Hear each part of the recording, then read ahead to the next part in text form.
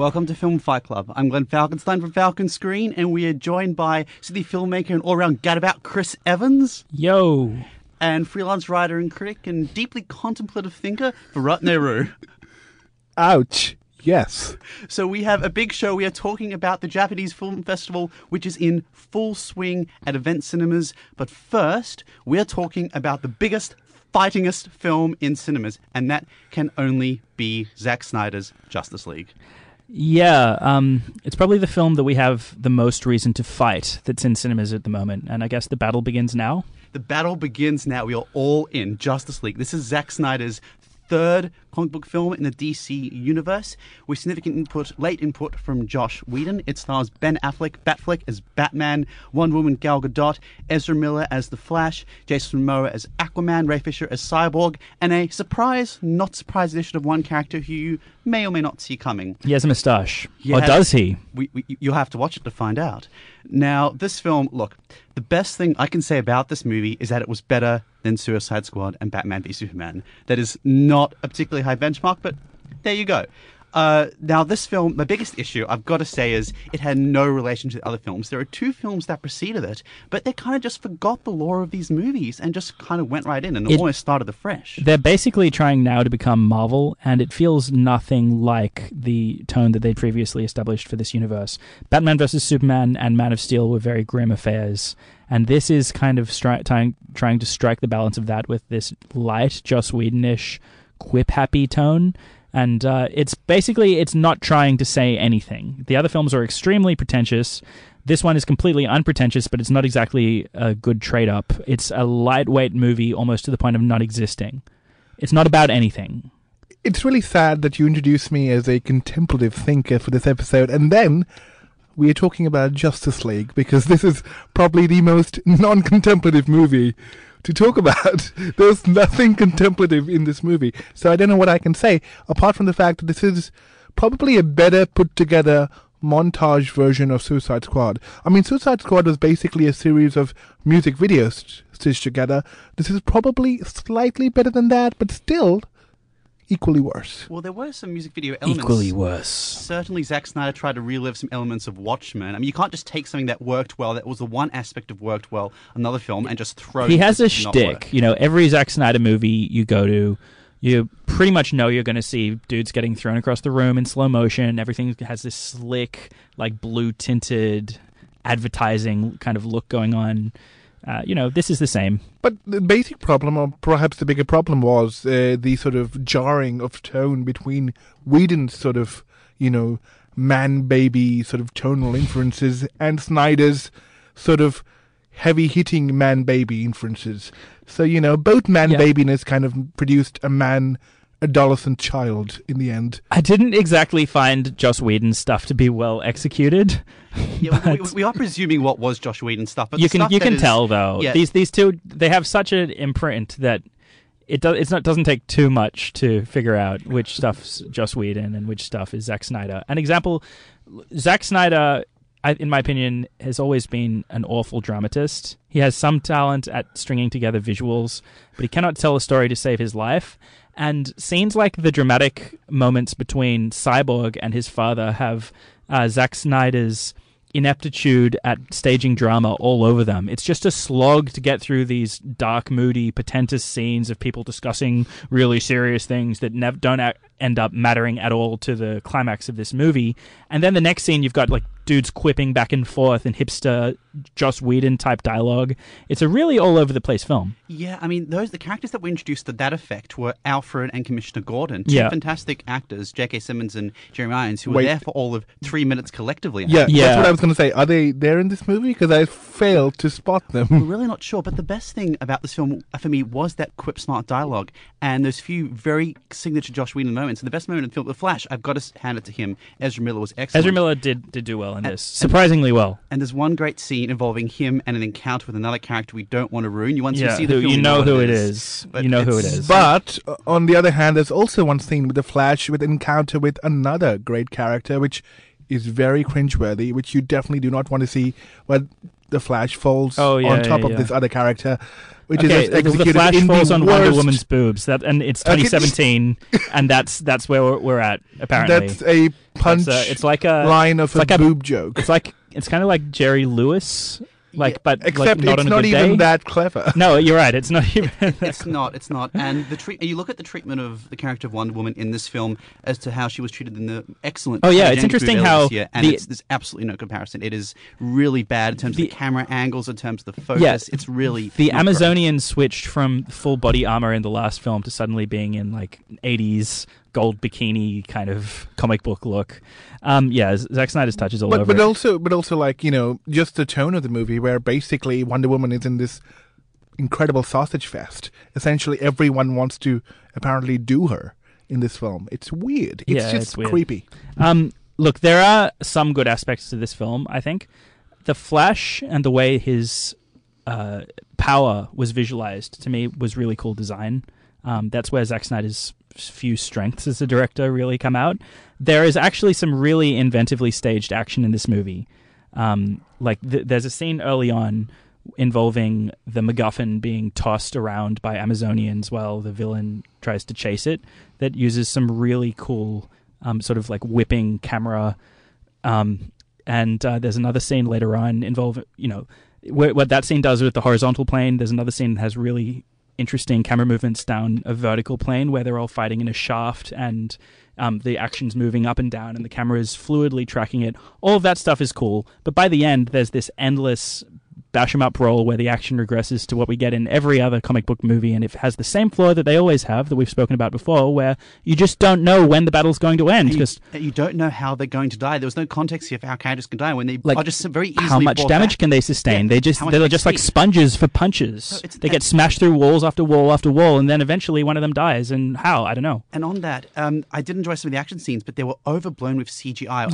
You did CGI sure. a cornfield. It absolutely there are no. That was a death of cinema moment. Seriously, right? Yeah, that was a death of cinema moment. Like in the past, a big budget movie could be expected to go out of their way to film, something that's inconvenient but looks spectacular, like a sunset. And now we're just resorting to a really fake-looking cornfield because they can't budget in the time to film at sunset. Like, what's going on to cinema? Speaking of things that were inconvenient, the entire plot hinged on there being no cell phone reception internet in an area in northern Russia. I mean, seriously. Yeah, and what this movie also damages this comic book universe, because the twist or the late film plot development essentially makes everyone in this universe invulnerable. We won't spoil how, but yeah, what Chris is talking about, because we are going to slightly spoil it, because you shouldn't watch this movie. It's called the Mother Box twist. So the way the Mother Boxes are used in the film basically just completely invalidates anything that's happened up till now. And I don't know what's even the point of the DCU as of this point. Yeah, I mean, and on this again, it has a villain who is not Thanos with giant horns, who does not have called Steppenwolf, who does not have a bunch of Tesseracts, which are actually called Mother Boxes, who is not just simply trying to destroy the world, and that's it. He's just trying to destroy the world. His design was cool. That's all I'll give him. Yeah, and Karen Hines, what was he even doing there? I don't know. What is it with cubes in these movies? We've seen it like a magical cube in the Avengers, in Transformers, in this. I like the square shape. I don't know what people have against it. Magical cubes control the fate of the universe. Magical cubes are bad. It's just another one of these movies, Like if you want to go and see a movie about a bunch of people trying to stop a bad guy from getting a magical, cube that will destroy the world, then go see it. But no thanks. Acute angles and obtuse angles are confusing, but right angles are great. So cubes are fantastic. Well, if you want to see a movie about cubes trying to destroy a universe with a CGI villain, the Justice League is in cinema. That about sums it up, doesn't it? Infinity War comes out. State of cinema in 2017. Justice League is in cinemas now, but we are talking what is also in cinemas now, and that is the Japanese Film Festival. But first... Yes, yesterday was the death anniversary of... Actually, no, this earlier in the week, not yesterday, but anyway. It was the death anniversary of perhaps the greatest poet of the 20th century from the subcontinent, Faiz Ahmed Faiz. Now, I love Faiz's poetry, and a lot of his poetry actually is sung still today in the subcontinent. And so I'm going to recite a few lines for you. Nisar में तेरी गलियों पे ए पतन के जहां चली है रस्म कि कोई न सर उठा के चले जो कोई चाहने वाला तवाफ को निकले नजर चुरा के चले जिस्म जान बचा के चले. to Fez, the greatest poet of the subcontinent. Thank you, Virat. Now, next we're talking about the Japanese Film Festival, which has been screening for the past week and is in cinemas for one more week at Event Cinemas, George Street. We have seen a lot of films this week, and, well, the Japanese Film Festival has always been one of the standout film festivals in the country. This year is particularly This great. year's There are been a very number strong. of really fantastic films. Surprisingly strong. Really, really good quality films across the board. Based on this festival, I would say the Japanese cinema is very strong at the moment. There are a lot of very good filmmakers working in it. And let's get the ball rolling. Yes, we should. So the first film we are talking about, we saw on opening night last week, and that is Mumon Land of Stealth. It is directed by Yoshihiro Nakamura, and it is a period flick about the Iga province as home to the Iga ninja and the warlords who fear to invade due to their superior fighting skills. If it sounds like an Asterix comic, it is a little bit like an Asterix comic. Yeah, look, because there are a lot of fantastic so fighting. comic book style. When you hear it's a period pick about ninjas, you might imagine like a serious samurai movie. No. This is like comic book come to life style. And the great strength of this film is its action direction. It is stunning. The movie, they're clearly using a very restricted budget, but they make incredible use of it. Really fluid camera staging, fantastic use of sound, really three-dimensional battles where people can come in from any direction, making use of all the mythological aspects of the ninja. Yeah, it's very supernatural in terms of how the fighting is staged. I really enjoyed that aspect of the film. But Glenn, I think you had some issues with the kind of comic book / serious / sentimental tone of the movie and how it switched with each other. So, what are your reservations? I did really enjoy this film. However, it tried to be several genres at once. One was an action fighting film, one was a straight comedy, and one was a romance of sorts, which was inserted, I feel, a little clumsily and led to what was clearly trying to be a big emotional payoff, but didn't register as such. The emotional payoff in this film was really one of two action scenes, one which is staged at the beginning, one which is staged at the end, which are very powerful and very well done. The big blow 'em up, all in action sequences are great, but the ones where it's really mono and the central character against one or two other villains, or depending how you choose to look at them, not villains, are really the standouts of this film for me, and not those subplots. Yeah, I agree with that. It wasted its long runtime, in my opinion. The first half of the movie has an interesting approach where it tries to fill us in on all the sides who are going to do battle in the last hour, and so we have a lot of behind-the-scenes politicking going on, but I feel that that's all of that screen time could have been more wisely used, developing some of the characters like Mumon himself, who isn't that fleshed out as a character at all, or his love interest, because their romance ends up being really pivotal to the third act, and yet it's not developed at all. And we spend all this time on politics stuff that, beyond the surface level interest in it, isn't that relevant to the ultimate climax of the film or the themes that it's hinging on. And also, it feels like a tonal imbalance to go from this very serious, admittedly over the top, but still played quite straight political drama to the comic book smash 'em up in the last hour. It's interesting because even though the politics was a bit jarring, I was very interested and it was refreshing for me to just see that kind of politics in a somewhat mainstream, happy-go-lucky action movie. Because if you compare that with how action movies and comedies usually do politics, there's none of that. Oh, I agree. It was great. It's just that if characters like Mumon's wife were going to be important, perhaps time should have been spent on them instead of going as long as the politics. This is still a film I'd recommend. I recommend it too. It is a really fun. It is a really good film. The other film we are talking about is Over the Fence, which Chris and Virat saw. Guys, what do we think of Over the Fence? Loved this movie. Over the Fence was the main standout from this. Was the direction. It's from a deeply undersung director, in my opinion, Nobuhiro Yamashita. There are no more screenings of Over the Fence this week, but you can catch another film by him, which I'm looking forward to seeing, called My Uncle, which is on this Saturday at 3:45 p.m. Sorry, this Sunday at 3:45 p.m. But back to Over the Fence. Yeah, his direction is so beautiful. In some ways, it evokes Ozu in the way that it's really delicately composed and it's attentive to the space that the characters put within. But it also had this Robert Altman-like sensitivity to the way people talk and the way people talk over each other and small moments of interpersonal drama. It's beautiful visually with in a very delicate, understated way and really graceful editing, while at the same time striking the right balance and letting the small moments of performance from the actors breathe. This was clearly my favorite depressing movie of 2017, and I love depressing movies, but this was the most depressing movie of all depressing movies of 2017. But still, I loved it. In a way, what I loved it most about it was that it humanizes a lot of the characters which you would often find in the fringes in mainstream kind of composition. Yes, definitely. These were the characters which were the focus of this movie. These characters, otherwise, in a lot of big budget films, would be often side characters, or even they would just get their own 30-second kind of mentions. But these are actually the stars. Yeah, it's about people in the fringes. It's about impoverished people, and it's quite realistic about the ways that mental health problems can affect your life and trap you in a cycle that it's very difficult to work your way out of.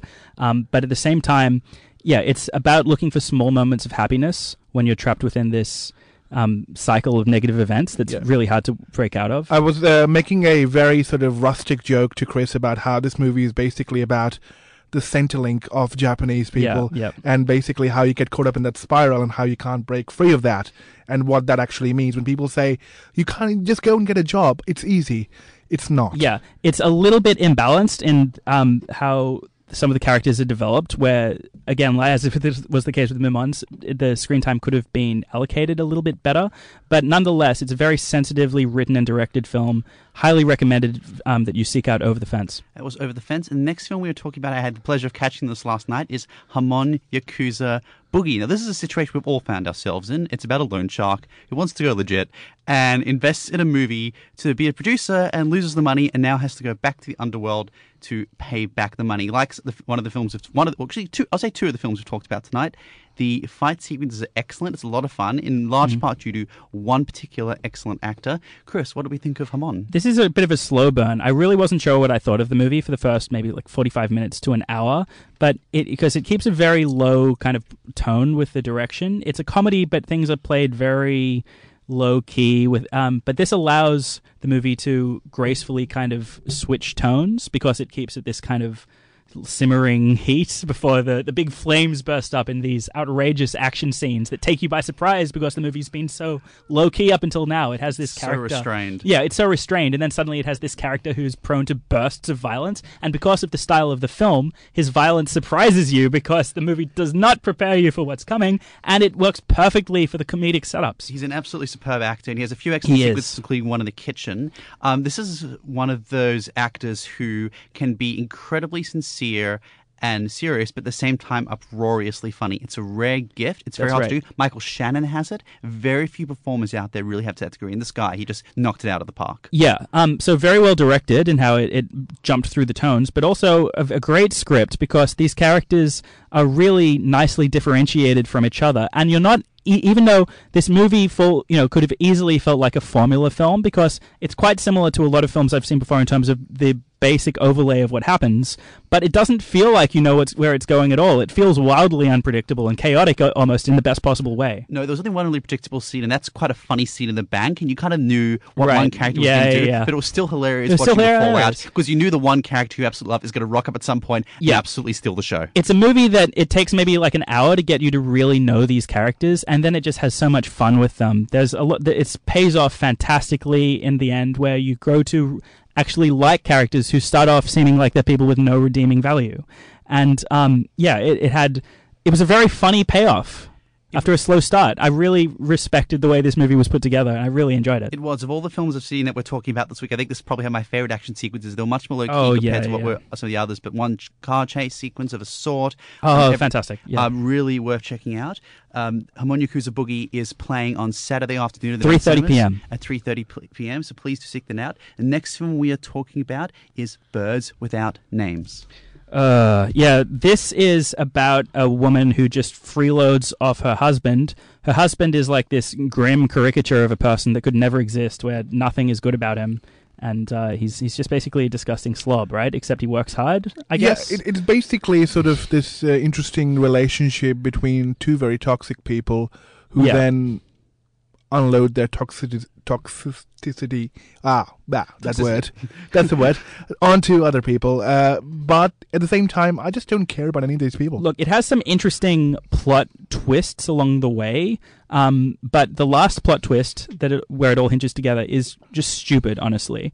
And the direction somehow managed to sell that in the moment, but the direction on elsewhere was a bit of a weak point. Often this movie strains for poetry where poetry isn't really there, and it feels a little like a clash with the grounded kitchen sink realist style they're going for with the rest of the time. And at the end of the movie, there's a major misstep where it tries to wring some kind of sentimental pathos out of this incredibly toxic relationship dynamic.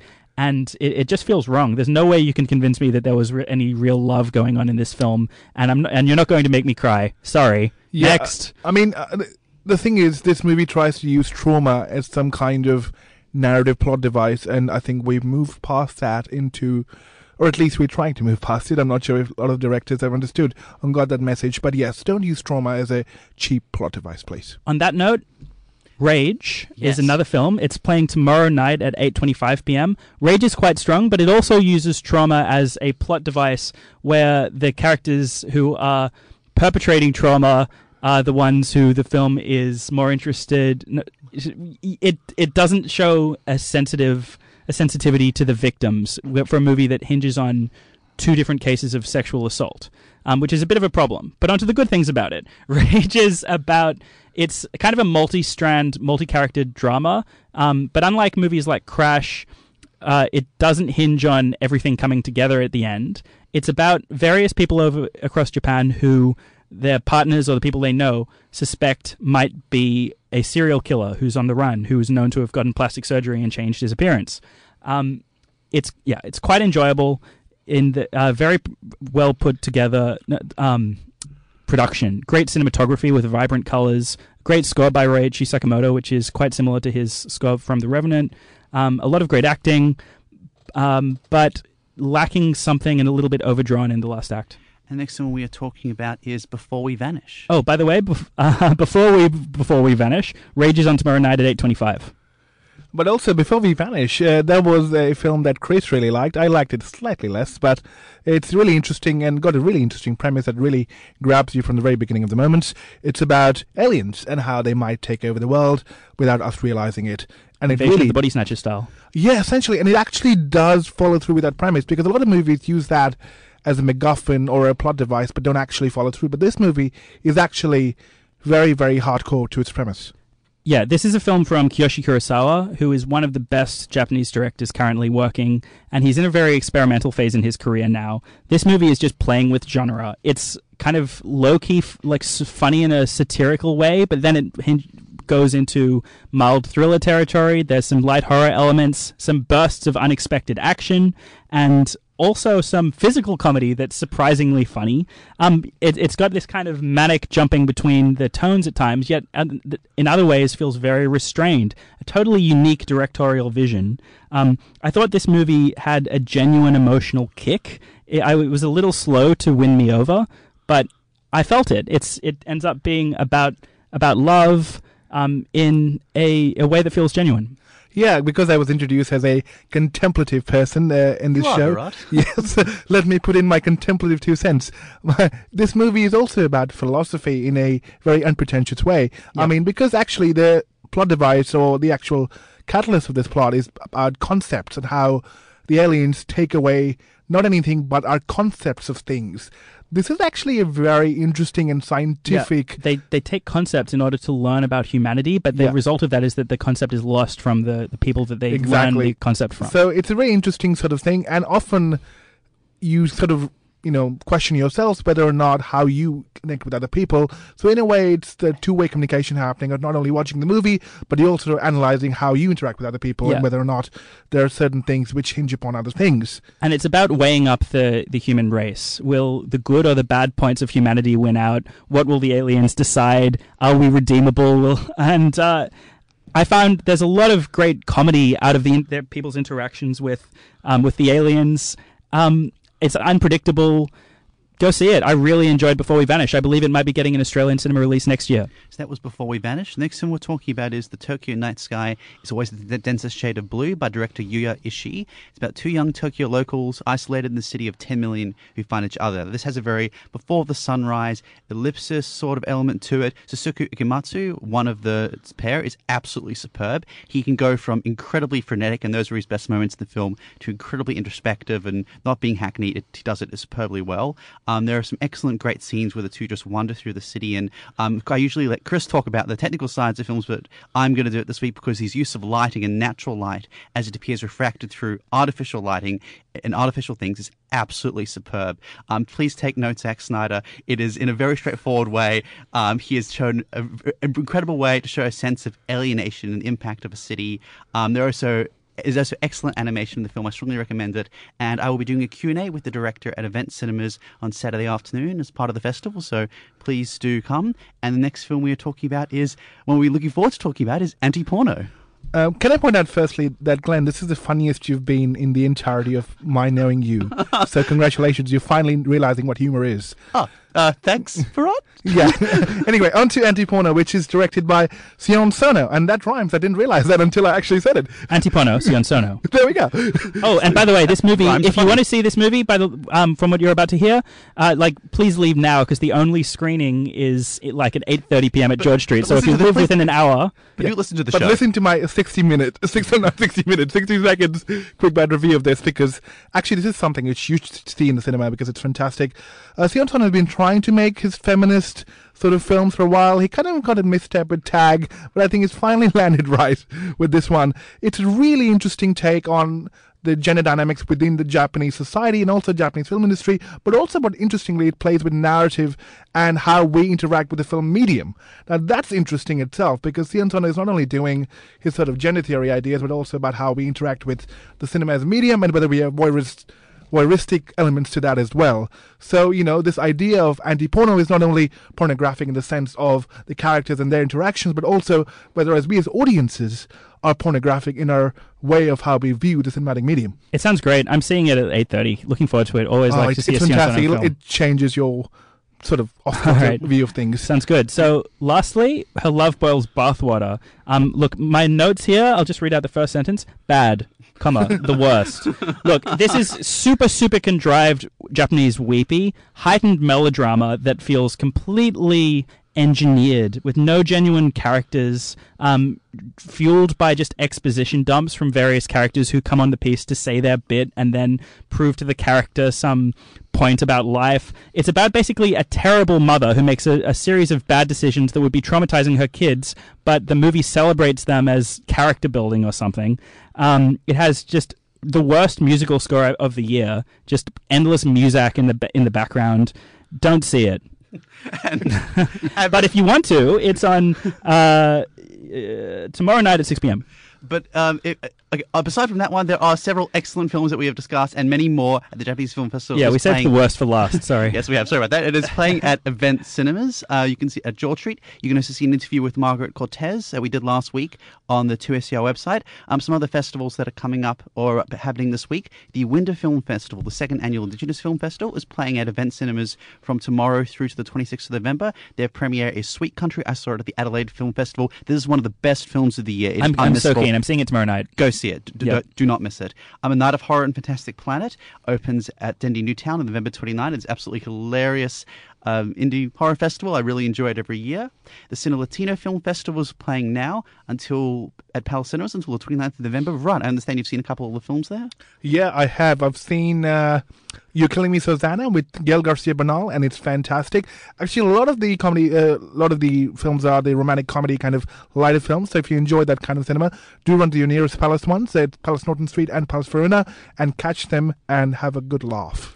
Yeah, the Paul Thomas Anderson Film Festival, on another note, continues at the Randwick Ritz. This week it's Boogie Nights, 20th anniversary screening. I hear there's something quite special, which we're not allowed to advertise about this screening, so I'll just say that if you're a fan of the film, you might want to come out to this one rather than just watching it on Blu-ray again. Get out and boogie. Yeah, Sunday night and Monday night at the Randwick Ritz Cinema. The other thing that is playing at Event Cinemas is the Polish Festival, the 5th Annual Polish Film Festival. They also have some good films there, so I'm looking forward to checking that out with my family. I found out about this late and was like, damn it, I missed the movies I really wanted to see, After Image and Sport. But it sounds like there's some other really interesting films on there. Just JFF has been taking over my brain, so I missed it completely. Look up the Polish Film Festival. Yeah. And the thing that is not JFF, it's always confusing this time of year, which is JIF, which is the Jewish International Film Festival, which is closing tonight, which which we're popping over to after this to see. What are we seeing, Virat? We're seeing Rebel in the Rye, which I'm sorry to admit, which stars Kevin Spacey. Which is I think is what attracted Virat to the movie, because Glenn was going to it already, and then said, "Yeah, I'm going to this Kevin Spacey movie," and Virat was like, "Kevin Spacey, I'm there." No, it was J.D. Salinger. I'm a righteous, I'm a contemplative person.